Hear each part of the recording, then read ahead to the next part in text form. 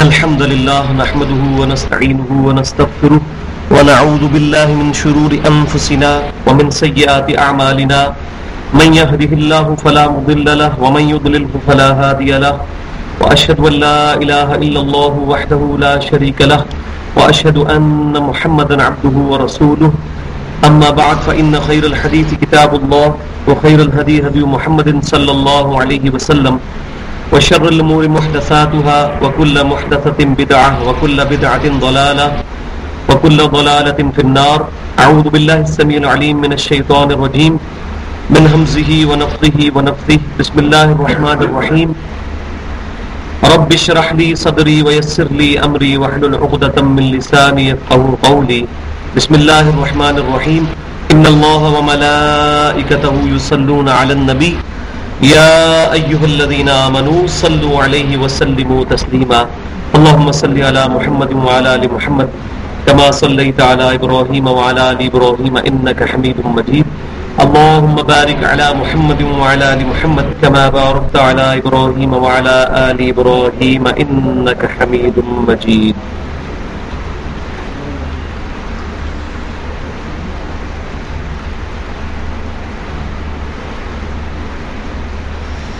سورۃ البقرہ آیت نمبر 273 سے انشاءاللہ ہم شروع کریں گے.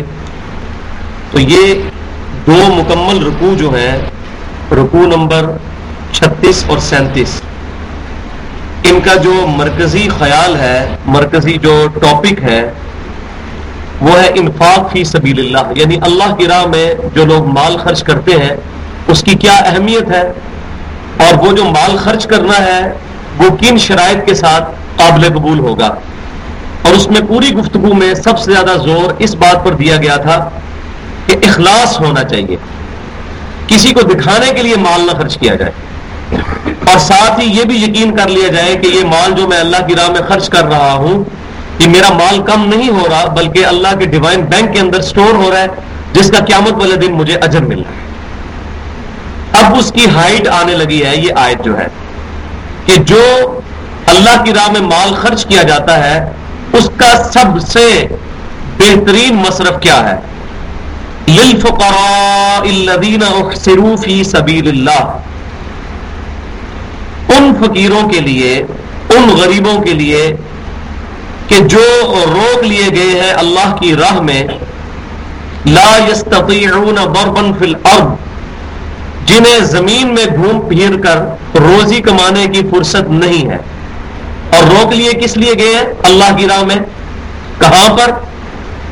مسجد کے اندر، مسجد نبی کے اندر. آج بھی وہ اصحاب صفا کا جو چبوترا ہے وہ موجود ہے، جس پر تقریباً 150 کے قریب صحابہ کرام علیہم رضوان نبی صلی اللہ علیہ وسلم سے فل ٹائم دین کی تعلیمات حاصل کرتے تھے. اور انہی صحابہ کرام علیہم رضوان میں سیدنا ابو ہریرہ رضی اللہ تعالیٰ عنہ بھی شامل تھے، جو سب سے زیادہ احادیث روایت کرنے والے ہیں. اس کی وجہ یہ ہے کہ آپ رضی اللہ تعالیٰ عنہ نبی صلی اللہ علیہ وسلم کی صحبت میں اپنا زیادہ سے زیادہ وقت گزارتے تھے.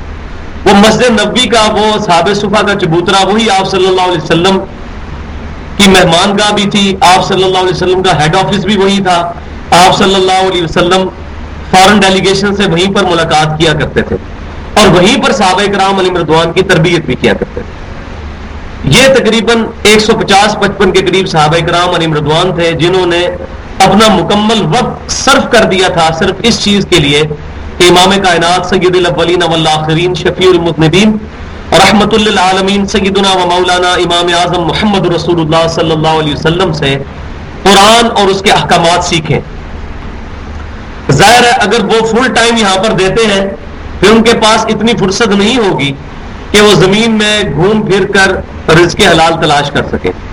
تو اللہ تعالیٰ فرماتا ہے سب سے زیادہ انفاق فی سبیل اللہ، اللہ کی راہ میں جو پیسہ خرچ کیا جاتا ہے اس کا سب سے بہترین مصرف یہ ہے کہ تم ان لوگوں پر پیسہ خرچ کرو جن لوگوں نے ان صلاتی و نسکی و محیای و مماتی للہ رب العالمین، جنہوں نے اپنی نماز، اپنی قربانی، اپنا جینا مرنا سب کچھ اللہ کے لیے وقف کر دیا ہوا ہے. اور پھر آگے آئے گا کہ ان کی حالت یہ ہے کہ وہ کسی سے لپٹ کر مانگتے بھی نہیں ہیں، اور گمان کرنے والے یہ گمان کرتے ہیں شاید یہ بڑے نیک امیر لوگ ہیں، بڑے غنی لوگ ہیں، ان کو پیسے کی ضرورت نہیں. اسی کانٹیکسٹ میں سیدنا ابو ہریرہ رضی اللہ تعالیٰ عنہ کی وہ حدیث جو صحیح بخاری میں موجود ہے، آپ رضی اللہ تعالیٰ عنہ فرماتے ہیں کہ مجھ پر بھوک کی ایسی کیفیت طاری ہوتی تھی اپنی تعلیم کے دوران، کئی کئی دن کے فاقوں کی وجہ سے، اور وہ فاقہ خود اڈاپٹ نہیں کیا ہوا تھا، بلکہ اتنی رقم یا اتنا مال ہی نہیں تھا کہ وہ اپنا پیٹ بھر سکتے، کہ میں کبھی پیٹ کے بل اپنی بھوک کی شدت کی وجہ سے زمین پر گر جاتا تھا، اور گزرنے والے گزرتے ہوئے یہ سمجھتے شاید اس کو کوئی مرغی کا دورہ پڑ گیا، حالانکہ مجھے بھوک نے ستایا ہوتا تھا. لیکن انہوں نے صرف 4 سال نبی صلی اللہ علیہ وسلم کی صحبت کی ہے. 4 سال بھی مکمل نہیں بنتے. 7 ہجری میں مسلمان ہوئے ہیں اور 11 ہجری کے شروع کے تیسرے مہینے کے اندر نبی صلی اللہ علیہ وسلم کی وفات ہوئی ہے. 3.5 پونے 4 سال صرف امام کائنات صلی اللہ علیہ وسلم کی صحبت کر کے سب سے زیادہ حدیثیں سیدنا ابو ہریرہ رضی اللہ تعالیٰ نے روایت کی ہیں. اس سے یہ بھی پتا چلا کہ یہ کوئی اس پر ڈیپینڈ نہیں کرتا کہ کس شخص کا دین کے اندر تجربہ کتنا ہے، کہ اس نے 20-25 سال سے داڑھی رکھی ہوئی ہے اور وہ دین کا علم حاصل کر رہا ہے تو اس کے پاس زیادہ علم ہوگا. یہ اس چیز کی کوئی گارنٹی نہیں ہے. ہو سکتا ہے کسی شخص نے اپنی زندگی میں صرف 3-4 سال محنت کے ساتھ فل ٹائم ڈیوٹ کر دیے ہو اللہ کے دین کے لیے، اللہ تعالیٰ اس کو زیادہ علم عطا فرما دے. یہ شوق اور محنت پر ہے. تو للفقراء الذین احصروا فی سبیل اللہ لا یستطیعون ضربا فی الارض، سب سے بہترین خیرات ان فقیروں کے لیے ہے کہ جو اللہ کی راہ میں روک لیے گئے ہیں دین کا علم حاصل کرنے کے لیے. نبی صلی اللہ علیہ وسلم کے سامنے انہوں نے اپنی زندگی وقف کر دی ہے، جن کے پاس اتنی فرصت نہیں ہے کہ وہ زمین میں گھوم پھر کر روزی کما سکیں. یحسبهم الجاہل اغنیاء من التعفف تعرفهم بسیماہم، اور خیال کرنے والا جاہل جو ہے، جو انجانا ہے، وہ ان کو یہی خیال کرتا ہے کہ چونکہ یہ سوال نہیں کرتے تو یہ غریب لوگ ہیں. تعرفهم بسیماہم، جبکہ اے محبوب صلی اللہ علیہ وسلم آپ ان کے چہروں سے ان کو پہچان لیں گے. ظاہر ہے 2-4 دن فاقہ آئے تو چہرے کے اوپر آثار نمایاں ہو جاتے ہیں. رمضان کے اندر دیکھیں کتنے صحت مند لوگ ہیں، لیکن 2-4 روزے جب گزرنے شروع ہوتے ہیں تو چہرے کے اوپر واضح طور پر زردی آنا شروع ہو جاتی ہے، فاقہ اپنا اثر دکھاتا ہے. تو اے محبوب صلی اللہ علیہ وسلم آپ ان کو پہچان لیں گے ان کے چہروں سے. لا يسألون الناس الحافا، اور ان کی حالت یہ ہے کہ یہ سوال نہیں کرتے لوگوں سے لپٹ کر. ان کی یہ عادت نہیں ہے کہ لوگوں سے لپٹ کر سوال کریں. وما تنفقوا من خیر فإن اللہ بہ علیم، اور جو کچھ بھی تم اللہ کی راہ میں خرچ کرتے ہو اپنے مال میں سے تو بے شک اللہ تعالیٰ کو اس کا علم ہے. ایسا نہیں ہے کہ تم ایسی سپر نیچرل ایجنسی کے لیے اپنا آپ وقت کر رہے ہو جو شاید ایگزسٹ کرتی ہے یا نہیں کرتی. یہ کبھی خیال ذہن میں نہ آئے. یا اللہ ایگزسٹ کرتا ہے تو اس کے علم میں بھی یہ بات ہے کہ نہیں کہ میں جو اتنا کچھ لٹا رہا ہوں پتہ نہیں اللہ کو بھی پتا ہے کہ نہیں. اور شاید اسی وجہ سے مسجدوں کے اندر جب ٹائلیں لگوائی جاتی ہیں ٹوٹیاں تو وہاں بہت بڑی بڑی نیم پلیٹس بھی لگا دی جاتی ہیں، یہ فلاں کے سال ثواب کے لیے. اس کے لگانے کی ضرورت ہی نہیں ہے. جس اولاد نے اپنے ماں باپ کے لیے کوئی مسجد کے اندر پنکھا یا ٹائلز یا ٹوٹیاں یا کنواں صدقہ کیا وہ تو آٹومیٹکلی اس کو ثواب ملے گا، صحیح مسلم کی حدیث کے تحت. بلکہ بخاری اور مسلم کی متفق علیہ حدیث ہے. سیدنا سعد بن عبادہ رضی اللہ تعالیٰ عنہ کہتے ہیں اللہ کے نبی صلی اللہ علیہ وسلم میں سفر میں تھا، میری والدہ پیچھے سے فوت ہو گئی ہیں، اب میں چاہتا ہوں ان کی طرف سے کوئی صدقہ ایسا کروں کہ ان کو مرنے کے بعد نفع پہنچے، تو میں ان کی طرف سے کنواں کھدوا دوں. تو آپ صلی اللہ علیہ وسلم نے فرمایا کہ ہاں کھدوا دو. تو انہوں نے پوچھا یا رسول اللہ صلی اللہ علیہ وسلم اس کنویں سے جو پانی نکالا جائے گا اس صدقے کا ثواب میری والدہ کو ملے گا؟ تو آپ صلی اللہ علیہ وسلم نے فرمایا ہاں ملے گا. اور وہ پھر کنواں ام سعد کا کنواں اس نام سے مشہور ہو گیا کہ سعد بن عبادہ رضی اللہ تعالیٰ عنہ کی والدہ کا کنواں. اور یہ بہت بڑے یہودی عالم اور یہودی سردار بھی تھے، بعد میں انہوں نے اسلام قبول کیا تھا تو یہ صحابی رسول بھی بنے رضی اللہ تعالیٰ عنہ، سعد بن عبادہ رضی اللہ تعالیٰ عنہ. تو جو کچھ بھی تم اللہ کی راہ میں خرچ کرتے ہو اللہ کے علم میں ہے. اللہ تبارک و تعالیٰ کو اپنی اس طریقے سے نیکی ظاہر کروانے کی ضرورت نہیں، اللہ تعالیٰ کے علم میں ہے. اب قرآن پاک کا اہم ترین مقام آ رہا ہے سود کی حرمت کے حوالے سے، اور یہ بہت اٹینٹو ہو کے سننے والی چیز ہے. دیکھیں 2 رکوع آئے ہیں انفاق سبیل اللہ پر، اللہ کی راہ میں خرچ کرو، اللہ کی راہ میں خرچ کرو، 700 گنا تک لٹایا جائے گا، اللہ جس کے لیے چاہے گا اس سے بھی بڑھ کر لٹائے گا، تمہارا مال کم نہیں ہوگا، تمہارے مال میں برکت ہوگی، اللہ تعالیٰ تمہاری نیکیاں ضائع نہیں کرے گا، اللہ کے علم میں ہے جو اللہ کی راہ میں تم انفاق کرتے ہو، انفاق خرچ کرنا۔ اب انفاق فی سبیل اللہ سے روکنے والی چیز کیا ہے؟ مال کی بچت، یعنی پیسے اللہ کی راہ میں کیوں خرچ کریں، بچت کیوں نہ کر لیں، برے وقت کے لیے جوڑ کے کیوں نہ رکھ لیں، جوڑنا جائز ہے لیکن اتنا نہ جوڑا جائے کہ 7 نسلیں بیٹھ کے کھائیں، اتنا ضرور کہ اپنی اولاد کے لیے کچھ نہ کچھ چھوڑ کے بندہ مرے، لیکن کروڑوں روپے کی جائیداد صرف اس وجہ سے، اور نہ اس کی زکوٰۃ ادا کرنی اور یہ گمان کرنا کہ میری آنے والی نسلیں اس کو کھائیں گی، یہ بالکل غلط، یہ ایگزیجریشن، غلو پہ مبنی اپروچ ہے۔ تو جو سودی ذہنیت ہے وہ یہ کہتی ہے، وہ اس سے بھی ایک سٹیپ آگے جاتی ہے، ایک تو یہ ہے نا اللہ کی راہ میں خرچ کرو گے تو مال کم ہوگا، سودی ذہنیت یہ کہتی ہے کہ یہ جو مال بچا کے رکھا ہوا ہے نا اس کو پھر لگا دو کہیں پہ اور اس سے مزید مال کمانا شروع کرو۔ اور اب آپ یہ ٹی وی کے اوپر اشتہار بھی دیکھ لیں، اخبارات میں بچت سکیم، قومی بچت، فلاں بچت، یعنی بچت اور پھر اس میں منافع۔ تو سودی ذہن یہ کہتا ہے کہ ایک سٹیپ اور آگے جاؤ شیطان کی طرف، کہ نہ صرف مال بچاؤ بلکہ یہ جو بچا ہوا مال ہے اس سے مزید پیسہ کمانے کی کوشش کرو۔ انفاق سبیل اللہ کے 2 رکوع کے بعد اب رد آ رہا ہے سود کا، کیونکہ سود ہی وہ بیماری ہے، اور پیسے کے ذریعے پیسہ کمانے کی بیماری جو ہے یہ انسان کو انفاق فی سبیل اللہ کی راہ میں مال خرچ کرنے سے روک دیتی ہے۔ لہذا پہلے پازیٹو ذہن بنایا جا رہا ہے، الذین ينفقون اموالهم باللیل والنہار، جو لوگ خرچ کیا کرتے ہیں اپنے مال کو رات میں بھی اور دن میں بھی، سرا وعلانیہ، چھپا کر بھی اور اعلانیہ طور پر بھی۔ اعلانیہ سے مراد یہ نہیں کہ ریاکاری کے طور پر، اعلانیہ سے مراد یہ ہے کہ مسجد کے اندر سپوز اپیل ہوئی ہے کہ مسجد کے اندر ابھی ایئر کنڈیشن لگوانا ہے یا صفیں بچھانی ہے، اس کے لیے پیسے دیں، اور اسی وقت وہاں پر چندہ اکٹھا کیا جاتا ہے، تو یہ بالکل صحیح ہے، صحیح مسلم میں حدیث ہے، نبی صلی اللہ علیہ وسلم نے غریب لوگوں کو دیکھا، آپ صلی اللہ علیہ وسلم نے اسی وقت اپیل کی کہ انفاق فی سبیل اللہ کرو، تو ایک صحابی رضی اللہ تعالیٰ نے چادر بچھائی، انہوں نے اپنے گھر کا مال لا کے وہاں پر رکھا، پھر ان کو دیکھ کر باقی صحابہ کرام علیہ رضوان نے بھی مال رکھنا شروع کر دیا۔ یہ پچھلی تو ہم نے حدیث ڈیٹیل سے بتائی تھی۔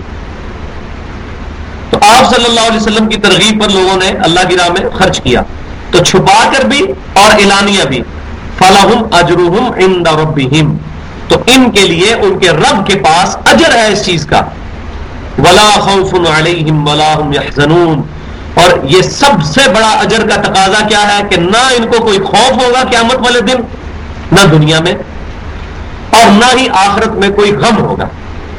قیامت والے دن جو خوف اور امن، خوف سے بچا کر امن میں لایا گیا اور غم سے بچا کر خوشی میں لایا گیا، وہی کامیاب ہے۔ اصل زندگی تو وہی ہے، دنیا کی زندگی تو سیکنڈز کی زندگی بھی نہیں ہے اگر آخرت کی زندگی کے ساتھ اس کو کمپیئر کیا جائے۔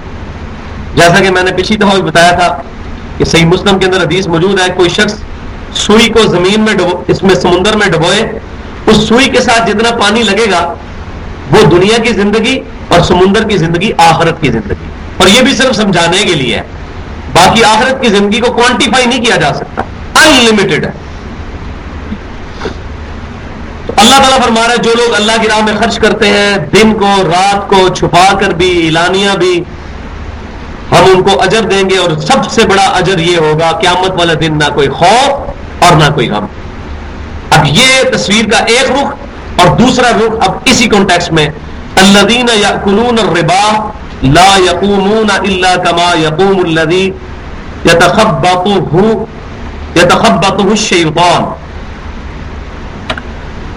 وہ لوگ جو کہ کھاتے ہیں سود، وہ نہیں کھڑے ہوں گے قیامت کے دن مگر اس حال میں جیسا کہ وہ شخص کھڑا ہو کہ جسے خبتی بنا دیا ہو شیطان نے، من المس، مس کر کے، یعنی کسی کے ساتھ شیطان مس ہو جائے، جیسا کہ کبھی کبھار ایسا معاملہ ہو جاتا ہے انسانوں کے ساتھ کہ شیاطین اور جنات ان کو تنگ کرنا شروع کر دیتے ہیں، بڑی عجیب و غریب آوازیں نکالنا شروع کر دیتے ہیں لوگ، اور بڑی عجیب سی حالت ہو جاتی ہے دیکھتے دیکھتے. یہ ٹاپک نہیں ہے میرا، میں صرف ایک مثال کے طور پہ یہ بات بیان کر رہا ہوں. تو اللہ تعالیٰ فرما رہا ہے کہ جو لوگ سود کھاتے ہیں وہ قیامت والے دن اس حال میں کھڑے ہوں گے جیسا کسی کو شیطان مس کر جائے اور وہ خبتی ہو جائے، عجیب پاگل سا ہو جائے. اس حال میں قیامت والے دن ان لوگوں کو کھڑا کیا جائے گا. یہ تو قیامت کا منظر ہے، یہ منظر آپ دنیا میں بھی دیکھ سکتے ہیں. اسٹاک ایکسچینج کے اندر اگر آپ چلے جائیں نا، اور وہاں لوگ اسی طرح ایک دوسرے سے گفتگو کر رہے ہوتے ہیں جیسے سارے کے سارے پاگل ہیں، اونچی آواز سے اور یوں ہاتھ اور یوں، اور وہ ایسے بال کھڑے ہوئے، عجیب سی ان کی حالت ہوئی ہوتی ہے. یہ اسٹاک ایکسچینج کا منظر آپ کبھی یہ خبر نامے میں جو اکانومی کی خبریں ہوتی ہیں نا ان میں بھی تھوڑا سا دکھاتے ہیں اسٹاک ایکسچینج کا منظر. اس طرح جناب شیئرز اوپر جا رہے ہیں اور نیچے جا رہے ہیں، بالکل اسی طریقے سے جیسے شیطان نے ان کو خبتی کر دیا، کیونکہ سارا سودی کام ہی کر رہے ہوتے ہیں. تو یہ دنیا کے اندر بھی منظر موجود ہے. ذالک بانہم قالوا انما البیع مثل الربا. اللہ تعالیٰ فرماتا ہے یہ ان کی حالت اس لیے ہوگی قیامت والے دن کہ یہ لوگ کہتے ہیں کہ جو تجارت ہے یہ بھی تو سود ہی ہے. تجارت اور سود کے اندر کوئی فرق نہیں ہے. بات تو ٹھیک ہی نظر آتی ہے بظاہر. مثال کے طور پر اس کو مثال سے سمجھے، میں 100 روپے کا مال خریدتا ہوں، 110 روپے میں بیچتا ہوں، 10 روپے پروفٹ کماتا ہوں، جائز ہے؟ جائز ہے. لیکن میں آپ کو 100 روپے دیتا ہوں اور واپسی پر 110 روپے لے لیتا ہوں، یہ جائز ہے؟ وہی 100 روپے ہے، پروفٹ بھی اتنا ہی ہے.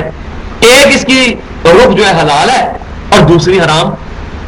دوسری حرام کیوں؟ کیونکہ ہم ٹائم ویلیو آف منی لے رہے ہیں، اور اسلام میں اس کی اجازت نہیں ہے کہ آپ کسی کو پیسے دیں 100 روپے اور اس کو کہ اگر مہینے بعد واپس کرو گے، چونکہ تم نے ایک مہینہ یہ 100 روپے اپنے پاس رکھا لہذا اس 100 روپے کا کرایہ جو ہے 10 روپے میں لوں گا، پیسے کے بدلے پیسہ لوں گا، تو یہ سود ہو جائے گا. یہ ٹائم ویلیو آف منی اس کو کہتے ہیں اکانومی کی ٹرمنالوجی میں.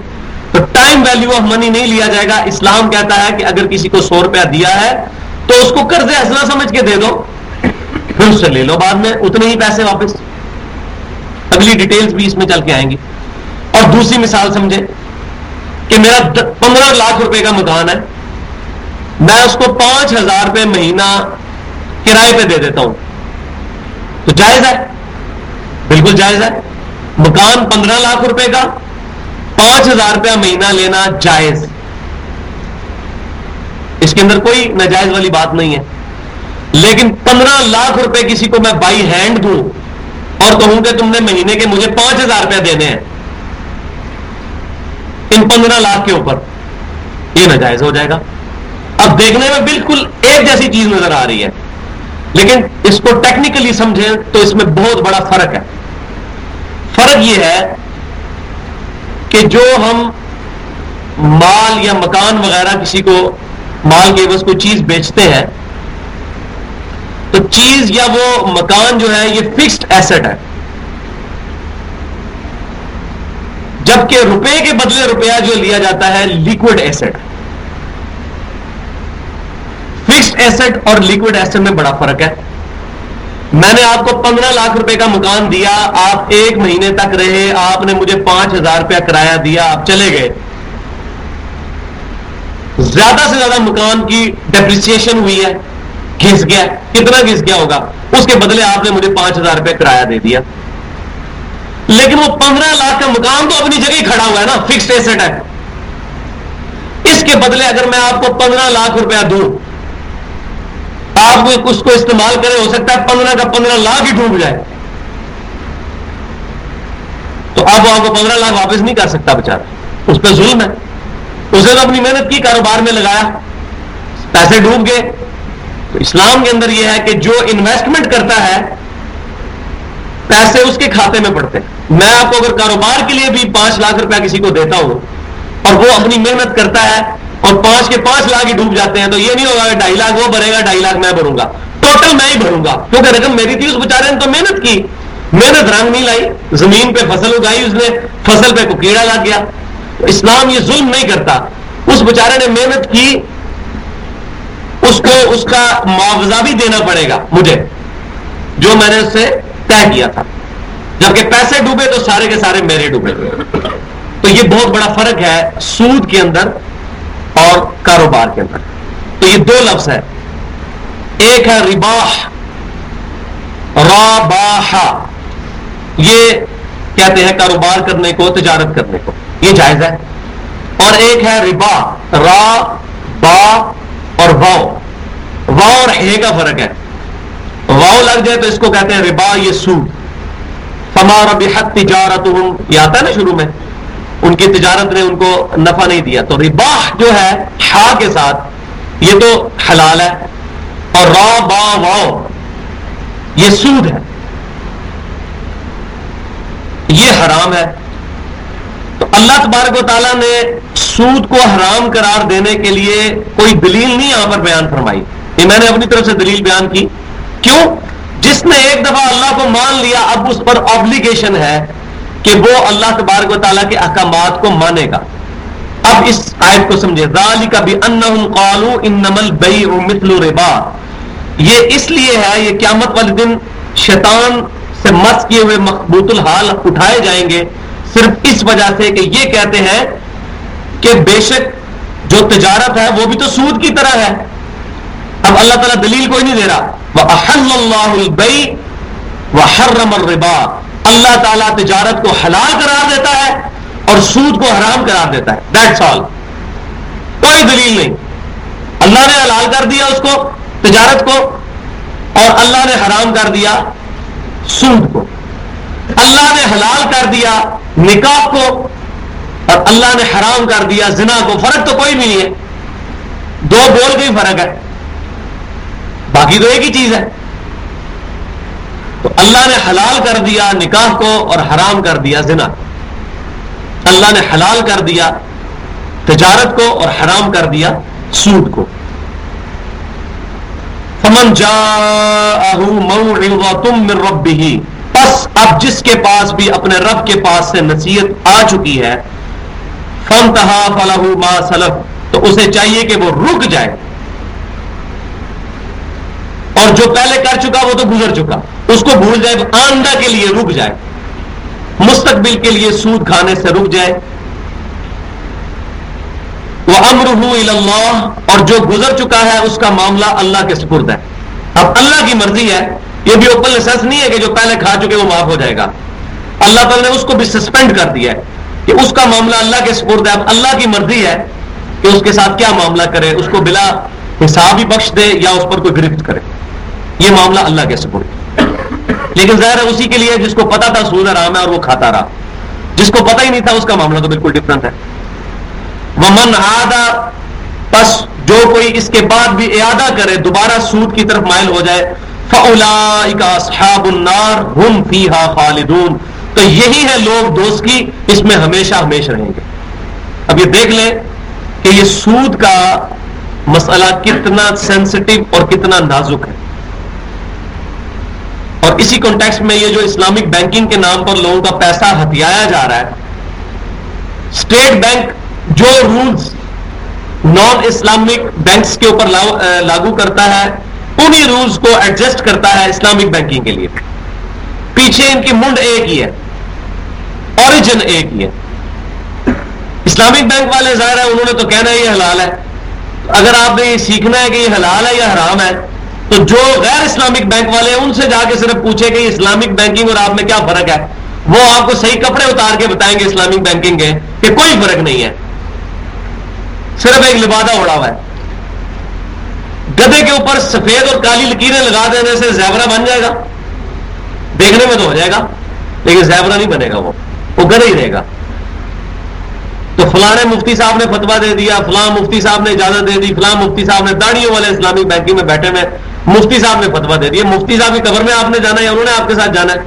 پتہ نہیں کتنی مفتیوں کی جو ہے وہ قیامت والے دن مٹی پلید ہو رہی ہوگی, اللہ کو پتا ہے. اور دنیا میں تو ہم کوئی جج نہیں کر سکتے کسی کے بارے میں کہ کون جو ہے وہ اللہ کی بارگاہ میں مقبول ہے اور کون مردود ہے. ہمیں احتیاط کرتے ہوئے ہر اس چیز سے بچنا چاہیے جہاں پہ سود کا معاملہ آ جائے گا.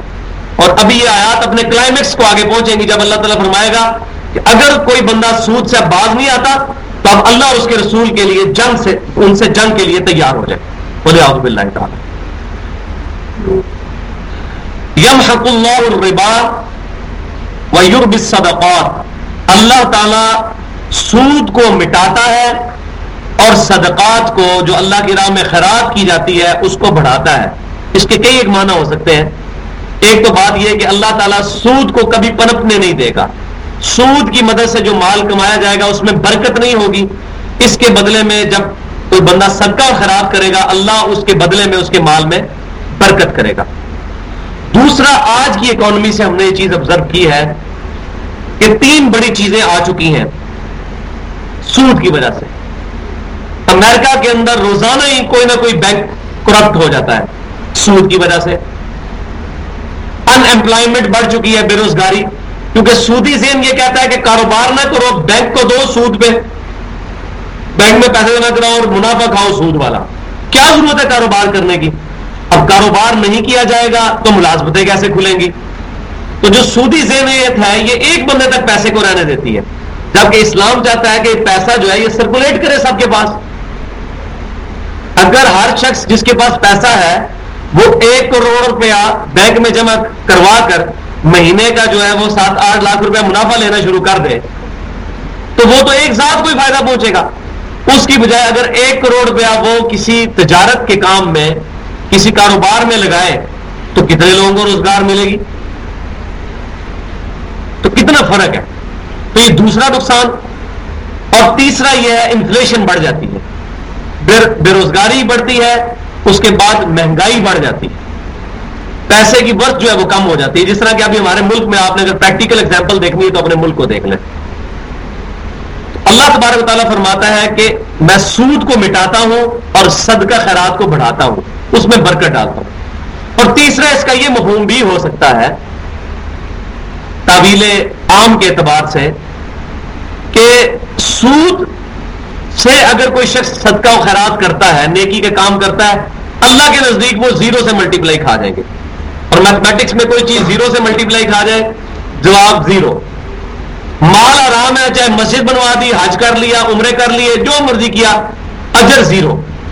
جبکہ اس کے برعکس کوئی بندہ صدقہ و خیرات کرتا ہے اپنے حلال کے مال سے، اگرچہ ایک لقمہ ہی خیرات کرے، تو بخاری اور مسلم کی متفق علیہ حدیث ہے کہ کوئی شخص اگر ایک لقمہ بھی خیرات کر دے اللہ کی راہ میں حلال کے پیسے میں سے، اللہ اپنا دایاں ہاتھ آگے بڑھا کر اس لقمے کو پکڑتا ہے اپنی شان کے لائق، اس کے ہاتھ کی کوئی مثل نہیں ہے، اور پھر اس لقمے کی پرورش کرتا ہے جیسا تم میں سے کوئی گھوڑے کی پرورش کرے اور بہت بڑا گھوڑا بن جاتا ہے۔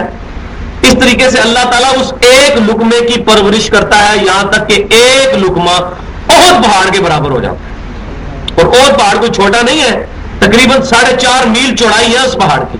الحمدللہ میں نے زیارت کی ہے اس مبارک پہاڑ کی، بخاری اور مسلم کی متفق علیہ حدیث ہے۔ احد پہاڑ ہم سے محبت کرتا ہے، ہم اس سے محبت کرتے ہیں۔ تو نبی صلی اللہ علیہ وسلم کی بڑی خاص محبت سی اس پہاڑ کے ساتھ۔ احد پہاڑ کے برابر ایک لقمہ ہو جاتا ہے، اللہ تعالیٰ سود کو مٹا دیتا ہے فوراً 0 سے ملٹیپلائی، اور صدقات کو بڑھاتا ہے۔ اور چوتھا مفہوم ایک یہ بھی ہو سکتا ہے کہ سود کو اگر مٹانا ہے تو صدقہ خیرات کو، زکات کے سسٹم کو عام کرنا ہوگا۔ اسلام ایکویلنٹ دیتا ہے، سود کی بجائے صدقہ و خیرات اور زکات کے سسٹم کو اگر عام کیا جائے خود بخود غربت ختم ہونا شروع ہو جائے گی۔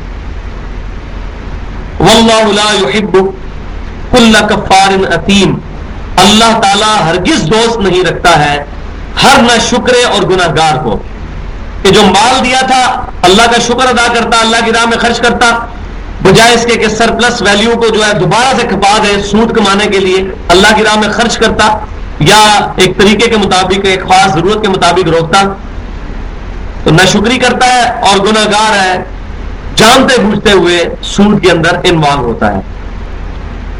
اب ہمارے معاشرے کے اندر بھی لوگ یہ بات اکثر پوچھتے ہیں کہ جی اب بینک میں پیسے تو جمع کروانے پڑتے ہیں، کیا کریں؟ گھر میں رکھنا جو ہے وہ ظاہر ہے کہ آج کل کے اعتبار سے جس طرح چوری اور چکاری بہت عام ہے، تو اب یہ مسئلہ اتنا خطرناک ہے کہ اس حد تک پہنچ چکا ہے کہ شرعی اعتبار سے اس کی یہ گنجائش ضرور نکلتی ہے کہ کوئی شخص بینک میں ایسے اکاؤنٹ کے اندر پیسے جمع کروا لے جس اکاؤنٹ کے اوپر ڈائریکٹلی سود نہیں لگتا، جیسا کہ کرنٹ اکاؤنٹ ہوتا ہے، اس اکاؤنٹ میں سود نہیں لگتا۔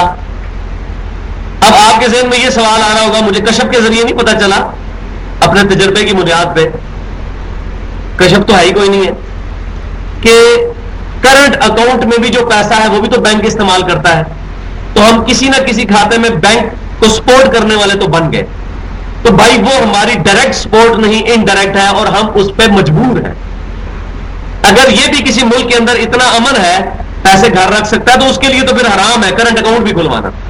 ہم اپنے ملک کی بات کر رہے ہیں جہاں پر امن کی صورتحال اتنی بری ہو چکی ہے، تو اس میں وہ حدیث دل کو ڈھارس بناتی ہے کہ نبی صلی اللہ علیہ وسلم نے فرمایا کہ قرب قیامت میں ایسا وقت بھی آ جائے گا کہ کوئی شخص بھی سود سے محفوظ نہیں رہے گا، یہاں تک کہ جو بندہ ڈائریکٹلی سود میں انوالو نہیں ہوگا تب بھی اس کو سود کا دھواں ضرور پہنچ جائے گا۔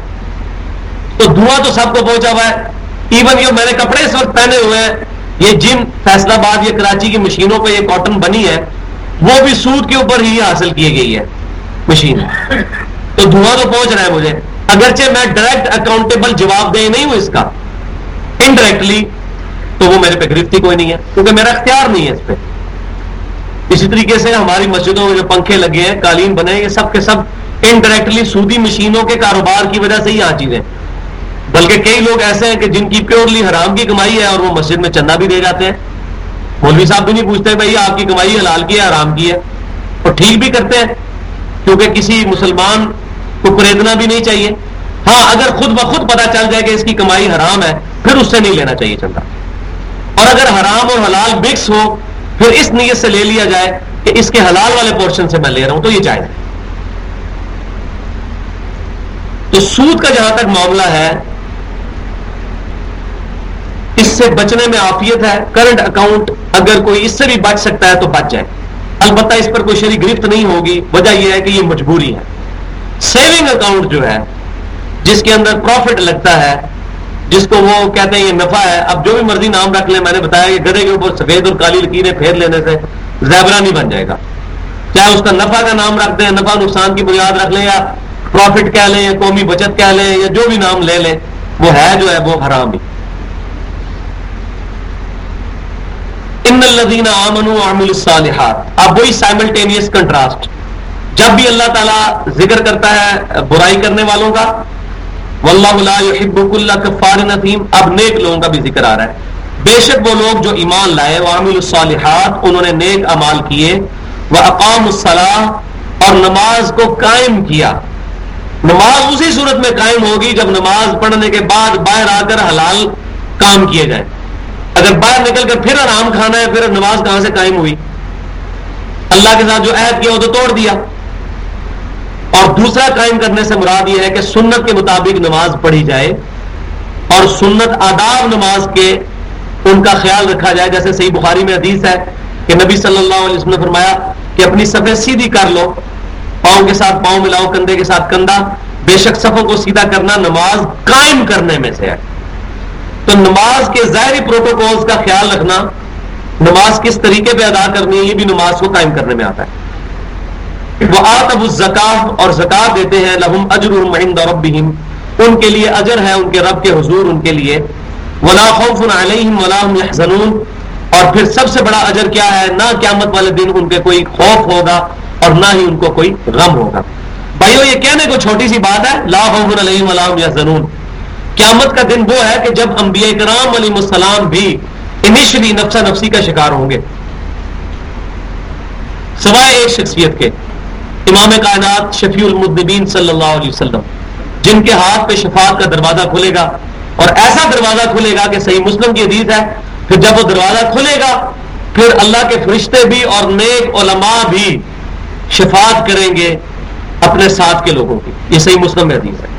تو صرف نبی صلی اللہ علیہ وسلم نہیں بلکہ علماء بھی شفاعت کریں گے، لیکن علماء حق جن کے عقائد اور نظریات قرآن اور سنت اور اجماع کے مطابق ہیں، جن علماء نے شرک کا درس دیا اور دنیا میں اپنی ناجائز رسپیکٹ کروائی، لوگوں سے اپنے پاؤں چموائے اور سجدے کروائے، ان علماء کو کوئی یہ صحیح مسلم کی حدیث فٹ نہیں ہوتی.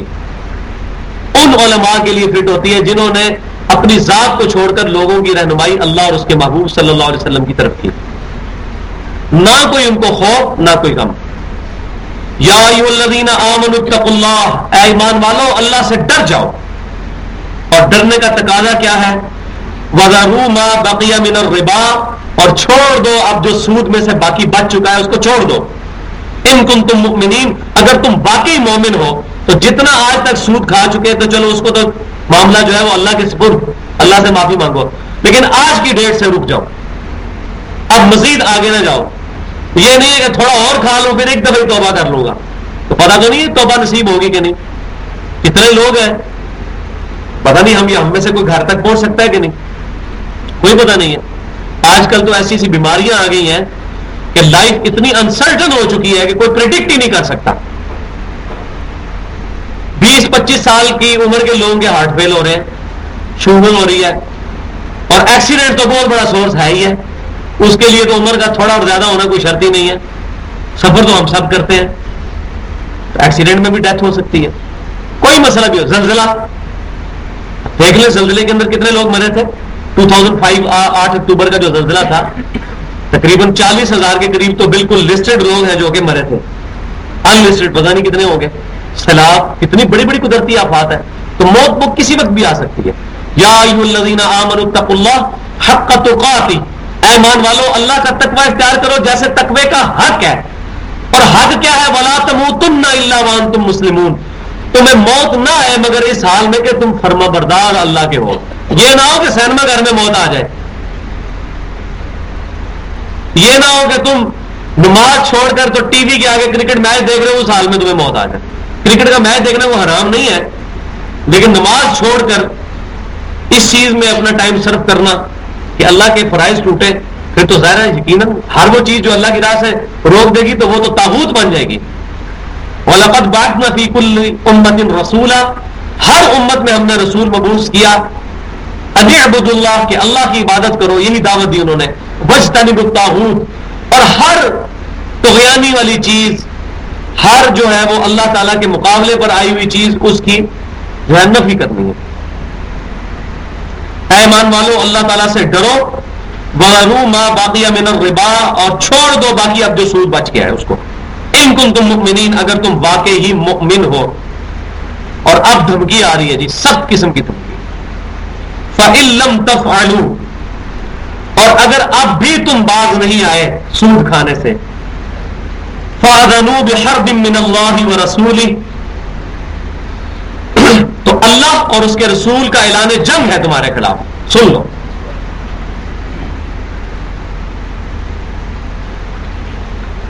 مجھے یہ بتائیے، جب بھی کوئی شخص اپنے دشمن کے خلاف جنگ کرتا ہے تو اس کی کوشش یہ ہوتی ہے کہ اس کی سب سے قیمتی چیز برباد کر دی جائے. ہوتا ہے یا نہیں؟ ہمارے پاس سب سے قیمتی چیز کیا ہے؟ ایمان. تو بس اگلی بات خود سمجھ جائیں، جو لوگ سود کھاتے ہیں ان کا ایمان خطرے میں ہے، کیونکہ اللہ تعالیٰ نے جب جنگ کرنی ہے تو سب سے زیادہ نقصان دہ چیز یہی وہ ہمیں اللہ تعالیٰ نقصان پہنچا سکتا ہے کہ ایمان سلب کر لے. وَلِعَاذُ بِاللَّهِ تعالیٰ. روزانہ تجدید ایمان کرنی چاہیے، اور سب سے بیسٹ تجدید ایمان سورۃ البقرہ کا آخری رکوع ہے، جو بخاری اور مسلم کی متفق علیہ حدیث ہے. جو شخص رات کو سوتے وقت سورۃ البقرہ کی آخری 2 آیات پڑھ لے، آمن الرسول بما انزل الیہ من ربہ والمؤمنون، تو یہ 2 آیات اس کے لیے ہر شے سے کافی ہو جائیں گی. کیوں؟ اس میں سے جو پہلی آیت ہے اس میں ایمان کو تجدید کروایا گیا ہے، اللہ پر ایمان، فرشتوں پر ایمان، کتابوں پر ایمان، رسولوں پر ایمان، وَإِلَيْكَ الْمَصِيرُ، اور آخرت پر ایمان.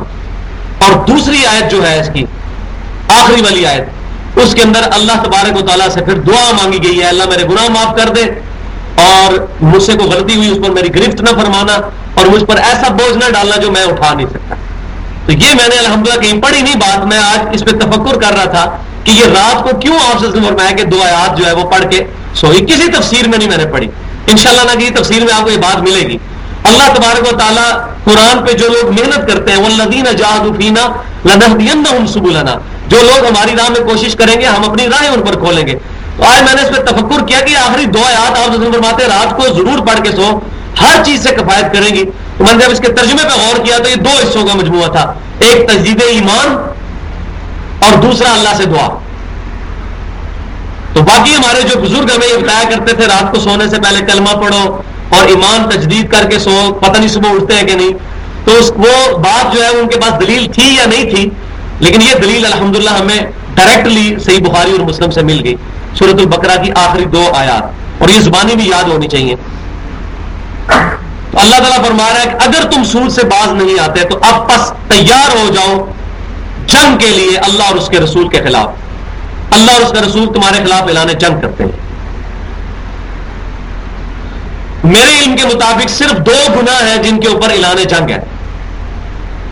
حالانکہ اکثر کے آج تک میں نے زندگی میں جتنے علماء کو سنا وہ یہی کہتے ہیں کہ سود ہی ایک گناہ ہے جس کے بارے میں یہ آیا کہ اللہ اور اس کے رسول کے خلاف جنگ ہے. لیکن ایک گناہ اور بھی ہے، وہ صحیح بخاری کتاب الرقاق میں حدیث موجود ہے، جس نے میرے کسی ولی کے ساتھ دشمنی کی میرا اس کے خلاف اعلان جنگ. جو بھی اللہ کے ولی کے ساتھ دشمنی کرے گا اللہ کا اس کے خلاف اعلان جنگ. چاہے وہ یزید کی دشمنی ہو سیدنا حسین کے ساتھ. سیدنا حسین اللہ کے ولی ہیں. جامع ترمذی کی صحیح حدیث ہے حسن اور حسین جنتی نوجوانوں کے سردار ہیں. صحیح مسلم میں 4 حدیثیں موجود ہیں. میں اپنے اہل بیت کے معاملے میں اپنی وفات کے بعد تمہیں اللہ سے ڈراتا ہوں. ایک اور صحیح مسلم کے اندر حدیث موجود ہے، نبی صلی اللہ علیہ وسلم نے سیدنا علی، حسن، حسین اور سیدہ فاطمہ کو اپنی چادر کے نیچے لیا اور پھر اللہ کی بارگاہ میں عرض کیا اللہ یہ میرے اہل بیت ہے. تو اللہ کے نیک بندوں کے ساتھ، اللہ کے اولیاء کے ساتھ دشمنی، اس کے خلاف بھی اللہ کا اعلان جنگ ہے. تو ڈیفینیٹلی جو اللہ کے اولیاء ہیں وہ تو ہے صحابہ کرام علیہم رضوان. اس کے بعد قیامت تک ہزاروں لاکھوں اللہ کے اولیاء ہوں گے، لیکن صحیح سند سے فل مور ہم کسی بندے پہ نہیں لگا سکتے. خصوصاً آج کے دور میں جو بریلویوں کے اولیاء ہیں ان کو دیوبندی کہتے ہیں مشرک، دیوبندیوں کے جو اولیاء ہیں ان کو بریلوی کہتے ہیں گستاخ رسول، اور یہ دونوں مل کے اہل حدیث کے جو اولیاء ہیں ان کو کہتے ہیں انگریزوں کی پیداوار. تو اب تو اولیاء والا معاملہ بڑا امبیگوس ہو چکا ہے، مبہم ہو چکا ہے. باقی جس پر امت کا اجماع ہو چکا ہے جن کی ولایت کے اوپر، جیسا صحابہ، تابعین، تبع تابعین، اس طرح ائمہ محدثین، امام بخاری، امام مسلم، ابو داؤد، ترمذی، نسائی، ابن ماجہ، امام حنیفہ، امام شافعی، امام مالک، امام احمد بن حنبل، یہ بڑے بڑے جو علماء جن کی خدمات دین کے لیے ہے اور امت کا اتفاق ہے ان کے عقائد اور نظریات کے صحیح ہونے پر، ان کی تقوی اور پرہیزگاری پر، وہ واقعی اللہ کے اولیاء ہیں. اور ان کے بارے میں کوئی زبان نیگیٹو نہیں کھولنی چاہیے. ایسا نہ ہو کہ گرفت ہو جائے اللہ تعالیٰ کی طرف سے اور ایمان ہی برباد ہو جائے. جیسا کہ ایک ملتان کے اندر دیوبندی عالم ہے، نام لینے کی ضرورت نہیں ہے، انہوں نے امام بخاری کے خلاف پوری کتاب لکھی ہے، تو بعد میں اس کو جیل بھی ہو گئی، مطلب صرف اس لیے کہ امام بخاری رحمۃ اللہ علیہ جو نماز کا طریقہ صحیح سند سے لے کے آئے ہیں وہ ان کے طریقے سے ٹکراتا تھا. امام بخاری رحمۃ اللہ علیہ جو فقہی مسائل صحیح احادیث سے لے کے آئے ہیں وہ ان کی فقہ کے ساتھ ٹکراتے تھے جس کی سند امام حنیفہ تک پوری نہیں ہے. ہدایہ جو کتاب امام حنیفہ رحمۃ اللہ علیہ کے اقوال پر مشتمل ہے وہ امام حنیفہ کی وفات کے 400 سال بعد لکھی گئی ہے. امام حنیفہ رحمۃ اللہ علیہ کا یا امام جعفر رحمۃ اللہ علیہ کا یا امام شافعی، امام مالک کا کوئی قصور نہیں ہے، لوگ ان کے ساتھ چیزیں غلط منسوخ کر رہے ہیں. تو اس نے اس ٹسل میں آ کر جو ہے وہ امام بخاری رحمۃ اللہ علیہ کی پرسنالٹی کے اوپر جو ہے وہ اٹیک کرتے ہوئے ان کے خلاف کتاب لکھی. تو ایسا نہیں ہونا چاہیے. تو ان کو دنیا میں سزا مل گئی. ان کے 2 بیٹے جو علماء تھے انہوں نے کتاب و سنت کا منہج اختیار کر لیا. تو میرا خیال ہے یہ بہت بڑی، اللہ تعالیٰ نے ان کو دنیا کے اندر ہی ایک بہت بڑا عذاب ان کے اوپر مسلط کیا کہ جس چیز سے وہ اختلاف کرتے تھے اللہ تعالیٰ نے ان کے اپنے علماء، ان کے بیٹے علماء ہونے کے باوجود انہوں نے کتاب و سنت اور اجماع کا منہج اختیار کر لیا. لہذا اولیاء اللہ کے بارے میں بڑی کنٹرول لینگویج استعمال کرنی چاہیے. لیکن یہاں یہ بھی یہ بات یاد رکھیں، جن لوگوں نے اللہ کے محبوب صلی اللہ علیہ وسلم کی شان میں گستاخی کی ہوئی ہے ان کو ہم اللہ کا ولی ماننے کے لیے کوئی نہیں تیار۔ اگر کسی نے یہ کلمہ پڑھوایا ہے لا الہ الا اللہ اشرف علی تھانوی رسول اللہ، اور اب مجھے کوئی کہے میں اس کو اللہ کا ولی مان لوں تو میں ایمان اپنا برباد کر لوں؟ یا کسی نے کلمہ پڑھوایا ہے لا الہ الا اللہ چشتی رسول اللہ، اور اب مجھے بتایا جا رہا ہے یہ تو فلاں اتنے بڑے بزرگ ہیں، آپ ان کو بزرگ نہیں مانتے، اور بھائیوں جنہوں نے اپنے ناموں کے کلمے پڑھائے ہوئے ہیں ان کا تو مسلمان ہونا مشکوک ہے، آپ کہہ رہے ہیں ان کو ولی مان لیں؟ ہم کہتے ہیں ہاں ولی ہے لیکن من دون ہی اولیاء ہے، اللہ کو چھوڑ کر مقابلے پر جو اولیاء، ہم اولیاء کے خلاف ہیں، اولیاء اللہ کو مانتے ہیں، تو اولیاء ان کو ہم مانتے ہیں۔ جن لوگوں نے حضور کی شان میں گستاخی کی یہ سب اولیاء ہیں، لیکن اولیاء الشیاطین ہیں، یہ شیطانوں کے اولیاء ہیں، اور جو اللہ کے محبوب صلی اللہ علیہ وسلم کی عزت کرنے والے لوگ ہیں، شرک سے بچنے والے لوگ ہیں، صحابہ کرام کا اور بزرگان دین کا احترام کرنے والے لوگ ہیں، وہ اولیاء اللہ ہیں۔ تو یہ میں نے اس کانٹیکسٹ میں گفتگو یہاں پر ضروری سمجھی۔ وَإِن تُبْتُمْ فَلَكُمْ رُؤُوسُ أَمْوَالِكُمْ، اگر تم توبہ کر لو تو تمہارا جو مال راس والا ہے وہ تو تمہیں واپس مل ہی جائے گا۔ مثلا میں نے کسی کو 5 لاکھ روپیہ دیا تھا اور میں مسلسل سود لے رہا تھا، سود میں معاف کر دوں، صرف 5 لاکھ روپیہ اس سے وہ بھی واپس لے سکتا ہوں میں، وہ تو میں نے لینا ہی ہے۔ لا تظلمون ولا تظلمون، نہ تم ظلم کرو اور نہ تم پر ظلم ہوگا۔ اب یہ نہیں اللہ تعالیٰ فرمائے گا کہ تو نے اتنا عرصہ سود کھایا ہے لہذا 5 لاکھ بھی اب تیرا ضبط، نہیں، وہ 5 لاکھ تم واپس لے سکتے ہو جس کے عوض تم سود کھا رہے تھے، وہ 5 لاکھ واپس لے لو، باقی سود والا جو معاملہ ہے سود چھوڑ دو۔ اب آ رہی جناب ترغیب والی بات، دیکھیں 3 لیول ہوں گے۔ ایک لیول تو یہ ہے جو مضاربت کہلاتا ہے کہ آپ کسی کو پیسہ دیں اور اس کو کہیں کہ بھائی پیسہ میرا، محنت آپ کی، جو پروفٹ ہوگا وہ ہم آپس میں آدھا آدھا کر لیں گے، یا 30-70 یا 40-60، وہ کنسنسس کے ساتھ ہو سکتا ہے، رقم فکس نہیں ہو سکتی، اس کی پرسنٹیج فکس ہوگی۔ مثلا میرے 5 لاکھ سے اگر آپ نے 100 روپیہ کمایا تو 50 روپے آپ کے، 50 روپے میرے، اور اگر میرے 5 لاکھ سے آپ نے 1000 روپیہ کمایا تو 500 آپ کے، 500 میرے، اور اگر آپ نے کمائی 10 روپے تو 5 روپے آپ کے، 5 روپے میرے۔ 50% فکس ہو گئی، پیسے نہیں فکس ہوئے، اس پہ ظلم نہیں ہوگا۔ ورنہ اگر میں کہوں یہ 5 لاکھ ہے، مجھے مہینے کا تم نے 5000 دینا ہی دینا ہے، ہو سکتا ہے آپ کمائی 5000، تو اسلام کہتا ہے پروفٹ کو فکس کر لو کہ جو پروفٹ ہوگا اس کا اتنا پرسنٹ تمہارا، 500 ہوا تو 250 تمہارا، 250 اس کا، یا 300 تمہارا، 200 اس کا، اور اگر صرف 50 روپے ہوئے پھر 30 روپے تمہارے، 20 روپے اس کے۔ یہ نہیں ہے کہ آپ بھی 250 اور 300 والے چکر ہوگا۔ تو یہ مضاربت کہلاتا ہے کہ پیسے آپ کے، محنت کسی کی، اور اس محنت کے عوض آپ کو گھر بیٹھے ہوئے پیسے مل جائیں، یہ بالکل جائز ہے۔ صحابہ کرام کا کاروبار یہی تھا، بٹائی پہ انہوں نے زمینیں دی ہوئی تھی یہودیوں کو، مدینہ شریف میں محنت یہودی کرتے تھے، زمینیں صحابہ کرام کی ہوتی تھی، بخاری مسلم میں حدیثیں موجود ہے، یہودی محنت کرتے تھے، زمین صحابہ کرام کی ہوتی تھی، جب کمائی ہوتی تھی تو کچھ حصہ وہ یہودی رکھ لیتے تھے اور کچھ صحابہ کرام، بالکل جائز ہے، لیکن یہ کم ترین درجہ ہے۔ اس سے ایک درجہ اوپر ہے دوسرا، وہ یہ ہے کہ اپنے کسی بھائی کو قرض حسنہ دے دیں کہ بھائی یہ 5 لاکھ روپیہ ہے، یہ قرض رکھو اور جب تمہارے پاس ہو مجھے دے دینا، تم اس سے کمائی کرو، تمہاری ساری کمائی، آہستہ آہستہ اپنی کمائی جوڑ کے مجھے 5 لاکھ واپس کر دینا۔ اس سے اعلیٰ ترین درجہ ہے قرض حسنہ۔ اور ایک اس سے بھی اعلیٰ ترین درجہ ہے کہ کسی بھائی کا کاروبار سیٹ کرنے کے لیے اس کو کہتا ہے بھائی یہ 5 لاکھ روپیہ رکھو میری طرف سے گفٹ، واپس بھی نہیں کرنا، تم ضرورت مند تھے، تم اس سے اپنا کاروبار چلاؤ، اللہ تعالیٰ تمہارے کاروبار میں برکت دے، میں اس کا اجر اپنے رب سے لوں گا۔ یہ اعلیٰ ترین درجہ ہے، اور یہ درجات اللہ تبارک و تعالیٰ یہاں پر ذکر فرمانے لگا ہے، لیکن پہلے درجے کا ذکر بھی کوئی نہیں کیا، حالانکہ وہ بھی جائز ہے۔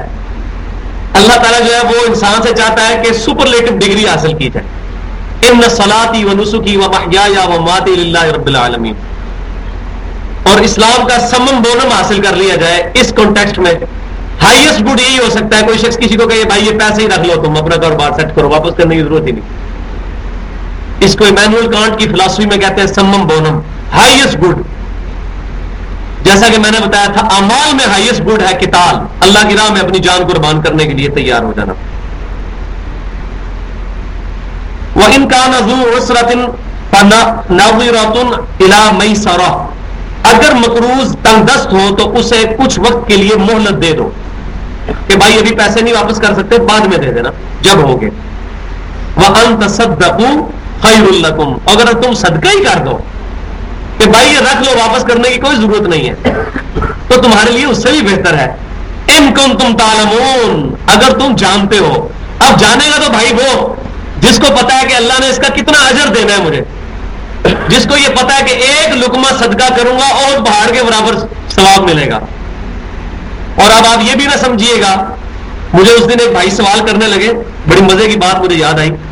وہ کہنے لگے کہ یہ بتائیے کہ بعض اوقات لوگ پوری زندگی برے اعمال کرتے رہتے ہیں، مرنے سے 1 سال پہلے توبہ کر لیتے ہیں اور بڑے پریکٹسنگ مسلمان بن جاتے ہیں، جنت میں تو وہ بھی چلے جائیں گے، اور اس کے مقابلے میں کچھ لوگ ایسے ہیں جو پوری زندگی حلال اور حرام کی تمیز کرتے ہوئے زندگی گزارتے ہیں، جنت میں وہ بھی پہنچیں گے، تو یہ دونوں برابر ہو گئے پھر تو۔ میں نے کہا آپ کو کس بیوقوف نے کہا یہ برابر ہے؟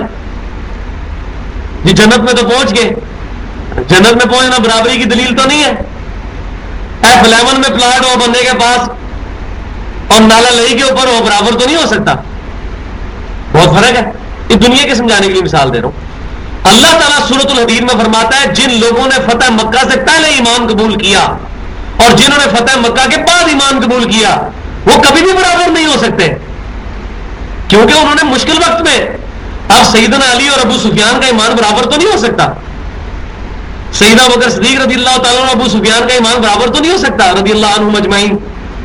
انہوں نے اس وقت پر ایمان قبول کیا جب ایمان کا مطلب ہی پھینٹی تھا اور جان بھی جا سکتی تھی۔ اب حضرت بلال حبشی رضی اللہ تعالیٰ عنہ اور ابو سفیان کا ایمان تو برابر نہیں ہو سکتا۔ ابو سفیان رضی اللہ تعالیٰ عنہ نے تو اس وقت ایمان قبول کیا ہے کہ جب ایمان قبول کرنے میں عافیت تھی، نہ قبول کرنے والے کی پھینٹی تھی۔ بالکل الٹ بات ہے۔ سورہ توبہ میں کہا تھا نا اللہ تعالیٰ نے کہ 4 مہینے کا ٹائم ہے مشرکین کے لیے، یا تو عرب کی سرزمین چھوڑ دیں، ادروائز جہاں پائے جائیں گے قتل کیے جائیں گے۔ ابو سفیان نے اسلام قبول کر لیا رضی اللہ تعالیٰ عنہ، چاہے کسی وجہ سے کیا، صحابی تو ہیں وہ، ہم تو ان کے قدموں کی خاک بھی نہیں ہو سکتے، میں ان کو آپس میں کمپیئر کروا رہا ہوں۔ تو اللہ تعالیٰ فرما رہا ہے فتح مکہ سے پہلے ایمان والے اور بعد والے برابر نہیں ہو سکتے۔ بھائیو جس نے سچی داڑھی رکھی ہے اور اس نے تکبیر اولیٰ کا اہتمام کیا، نمازوں کا اہتمام کیا، اپنی آنکھوں کی حفاظت کی ہے، حرام سے بچا ہے، وہ بندہ اور جو مرنے سے 5 مہینے پہلے توبہ کر کے چاہے جتنا مرضی پرہیزگار بن جائے، دونوں جنت میں پہنچ بھی جائیں، برابر کہاں سے ہو سکتے ہیں؟ کبھی نہیں ہو سکتے برابر۔ اور اس کو پنجابی میں ایک محاورے سے کہا جاتا ہے کہ دھاگا ٹوٹ جائے نا تو جوڑے نا تو جڑ تو جاتا ہے لیکن گنڈ لگ جاتی ہے، تو اس بندے کو گنڈ تو لگی ہوئی ہے نا، بے شک جڑ گیا اس کا اللہ کے ساتھ رشتہ، گنڈ تو موجود ہے، چاہے اس کے پچھلے گناہ معاف ہو جائے، نیکیوں سے بدل بھی دیے جائیں۔